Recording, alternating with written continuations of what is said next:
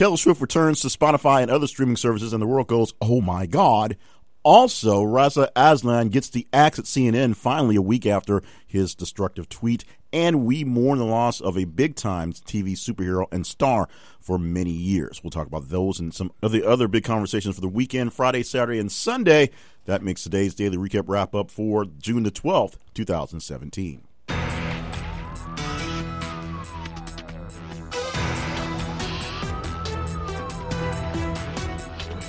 And welcome to the podcast. My name is Jay Cleveland Payne, your host for the Conversations podcast, and of course, your moderator at thisisconversation.com, plus our social media sites where we have the best conversations with the best people around the world. That's being you folks out there. And the conversations are the trending stories, some pretty big, some pretty obscure, but the stories that are interesting and mean the most to you out there. There's not necessarily ones that get stuck in the breaking news cycle that stays breaking news for 3 days or so, but we do jump on the big stories, and we make sure that some of the smaller stories get some love as well. Make sure that we get your opinions on those stories. Check them out on Facebook at This Is a Conversation. Find us on Twitter at @TH_conversation, and our main website, of course, thisisaconversation.com. At our main website, we have a link where you can get your conversations and your opinions, give you a little money in your pocket. We have something called a conversation survey panel where we send out to you paid surveys, some informational surveys to get plenty of things going and get your information. And, of course,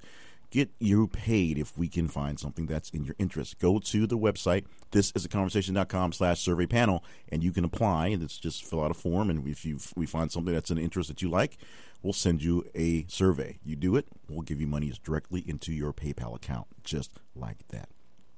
So a quick announcement, some housekeeping to get things going. We are trimming up some of the work for the podcast, for the daily podcast. We got some feedback on some of the rambling and some of the longer versions we've done. So we are circling in or pinpointing in on some of the better conversations, the higher rated conversations on all single days. Now, the weekend, especially this weekend, seemed to be a lackluster weekend for conversations until late last night. And unfortunately, I was asleep.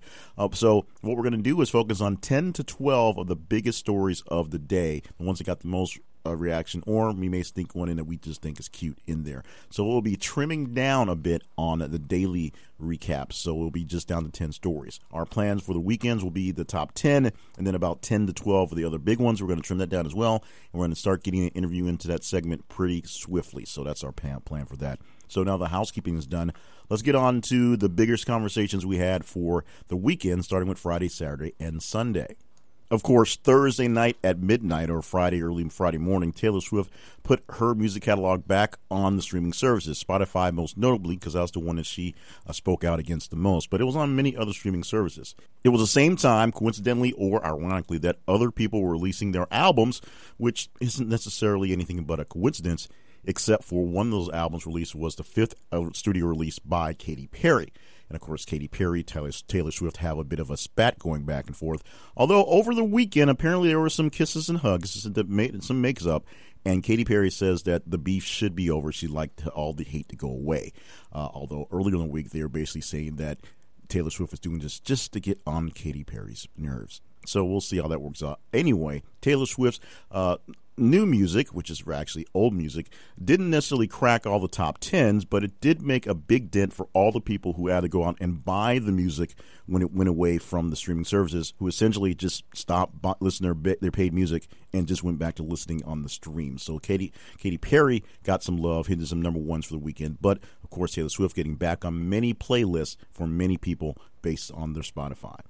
Japan passed a landmark bill that's going to allow Emperor Akihito to abdicate. Now, why is this a big deal? Well, let's think about London, England, and the UK, and the Queen, who is in her 80s and not going anywhere, which is getting in the way of her son, who can't be king because they want his son to actually be king. So essentially, the new people of the generation want the younger guy to be in charge. And since the older person is still in charge, which they actually still love, there is a kind of an issue for the actual passing of the crown. So let's say the queen dies within the next year or so. God forbid that. And then Prince Charles becomes the king for a short time, only to die within a couple of years because he's pretty old himself. And so That's kind of an issue over there. You get a logjam of monarchy in the sense where we have stuff going on there.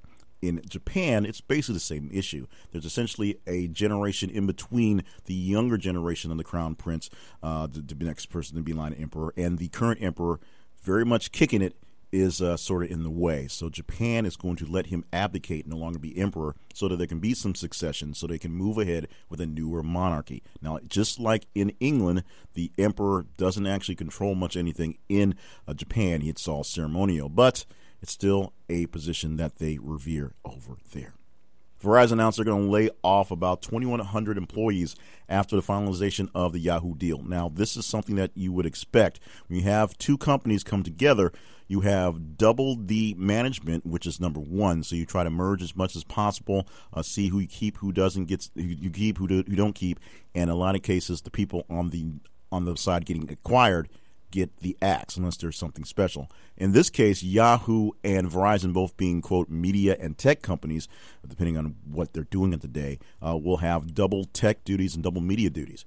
Of the 2,100 we're talking about, these are mostly just kind of the regular guys that are working. Of course, there will be some axes at the top with the management. We all know Melissa Meyer and most of the main Yahoo management is gone as soon as this thing is done. But how about the talents and the things that go along the way? Will Verizon keep the Yahoo portal and keep Katie Couric as the Yahoo reporter, the mainly only Yahoo reporter, and things going like that? Those questions are yet to be asked. But about 2,100 positions are expected to be cut when the actual deal goes down as the two actually merge together.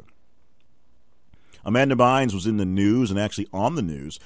She admits that she has been having some issues. She is now 3 years sober after being out of the limelight in quite some time and looking to get back into acting soon. Now, she gave an interview on TV that was very telling about the trials and tribulations of coming out of teenhood, essentially, and coming out of being a teen actress, a child star, and becoming an adult, and some of the things that happen when just having adult problems get magnified when people have a magnifying glass on you all the time because you're famous. Not being able to handle the fame part as well as she thought, and of course a lot of booze keeping that down. She's able to get back on her feet now, wants to get back into acting soon. Nothing's been put in the works. No one's actually asked her to do anything, but she wants to get back into the spotlight and back to do more acting very soon. CNN dropped Reza Aslan after his comments about Trump last weekend, or 2 weekends ago at this point. Remember, Donald Trump sent out some pretty weird tweets after the attack in London 2 weekends ago, and immediately after that, Aslan sent off a tweet calling Donald Trump a piece of blank. A lot of backlash, a lot of talk back and forth, and just like Kathy Griffin got the axe for her Trump complaints, we'll call it a complaint, Aslan also gets the drop as well, although it probably helps that his show was pretty much not watched by very many people and was just a fringe thing that was put on to kill time, essentially, one of those things they put on the weekends to kill some time when they don't have live reporting going on. So if he were more of a actual personality, we will see. I mean, of course, Anderson Cooper didn't get fired for his eye roll, but it was just an eye roll at Kellyanne Conway, not calling an expletive to the President of the United States. 2 soldiers killed by Afghan army soldier in inside attack. Now, this turned into 3 later on in the day after the whole thing was down. What this was what's called a green attack. An Afghani soldier who was working with the American soldiers in Afghanistan, working for the ISIS took responsibility for this, opened fire on U.S. soldiers in the middle of just of nothing.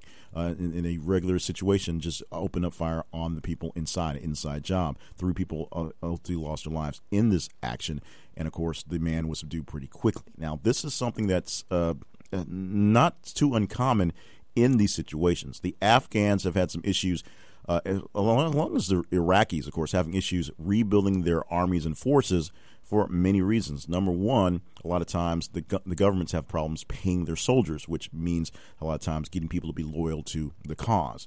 Number two, the soldiers aren't quite up to snuff, and they'll just walk off the job in cases anyway. And 3, in cases like this, some people are radicalized and doing their best to infiltrate the system and then fire attacks at the will of ISIS and the Taliban and things like that. So very sad story. And hearts and prayers go out to the soldiers and their family that had to deal with this incident over the weekend. We also mourn the loss of Adam West. Adam West, who's been all over the place for years, dying at the age of 88 after a short battle with leukemia, best known to many of three generations as the original television Batman from the 60s. As the comic book went to a more funny, cartoonish era, the television show took it that much further, and it put Batman, i.e.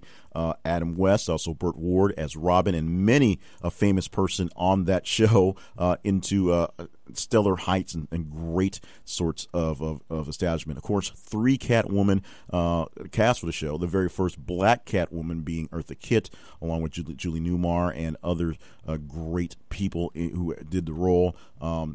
Cesar Romero playing the Joker and refusing to shave his mustache, so having extra caked makeup to his Joker costume, things like that as well. Meredith Burgess playing the Penguin, going whack, whack, whack. Iconic images and iconic characters from the 60s and from the comic book originally. Of course, Batman now a much more darker knight, more to the original version of the comic where he was the dark detective doing pretty shady things in some cases. Our original TV Batman, of course, Adam West, we all mourn the loss of him, plus all the things he's done in the future past including being animated on Family Guy, playing Catman on the Fairly Odd Parents, of course, being in SpongeBob SquarePants, Family Guy, already said, of course, also spending time with The Simpsons as well. So we're all mourning the loss of, it's hard to say whether he's a great actor, but definitely a great personality and seemingly a great person. Everyone showed their love for Adam West over the weekend. Puerto Rico headed to the election polls yesterday to see if they would be a state. Well, it's a complicated issue, but a bulk of Puerto Ricans, the majority voted for, yes, the statehood of Puerto Rico. But it's not the first time they did that, and it doesn't mean it actually has a chance of happening. This happened last in a referendum 5 years ago, 2012, where the bulk of Puerto Ricans voted for statehood. Remember, Puerto Rico is a territory of the United States. It's essentially all the people that live there are citizens, but they have limited rights, including they don't have a representation in D.C., and unlike people who actually live in the District of Columbia, they can't actually vote for the president. So that's one of the big things. They don't actually have a say in what gets done. They basically are told by the government how things work, which is exactly what will happen with this statehood thing, because Congress will have to actually ratify some sort of amendment to make them a state. Just because the people want to be a state, it is not like back in the day when Alaska and Texas and some of those places wanted to be states. There's not a lot of upside for Puerto Rico being the 51st state, although it essentially has been for at least 20 years. Right now, the nation is billions of dollars in debt, dealing with job crisis and all sorts of things that statehood would allow them some of the extra federal protections that the other states have that they don't have as a territory. Puerto Ricans want it. We'll see if Congress wants to make that happen. The warship USS Gabrielle Giffords was commissioned in Texas over the weekend. Gabby Giffords, of course, the former senator from Arizona who was shot at a rally by a just deranged man who survived the incident, was there on hand for the commissioning of the ship, and she was very proud to be a part of that and have her name as a part of history here as well. And former President Jimmy Carter was on a flight from D.C. to Atlanta, and he stopped and walked through the aisles and shook everybody's hands on the plane. Yes, he shook hands with every single person on a plane from Washington to Atlanta because he's Jimmy Carter, I guess. That comes to our very first message that we have for the day. We'll just do the first message of the day, and that happens to be from last night's Megyn Kelly news show on NBC, which isn't doing so well so far. 2 weeks ago when it debuted, there was the interview with Vladimir Putin where Putin apparently, and they made it look that way because they edited it, took Megyn to task for pretty much everything and just kind of looked like a buffoon in the interview. Like, why would they ever even air this thing?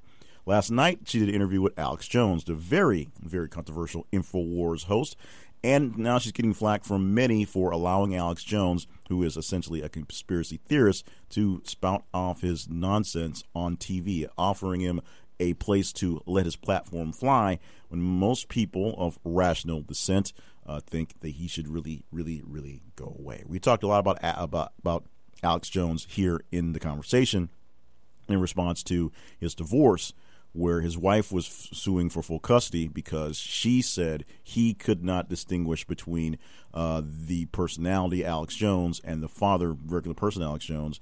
And his lawyer said, well, they're two different characters, so it's no big deal. And Alex Jones is like, nope, I'm this guy all the time, which is why Alex Jones no longer has full custody of his kids.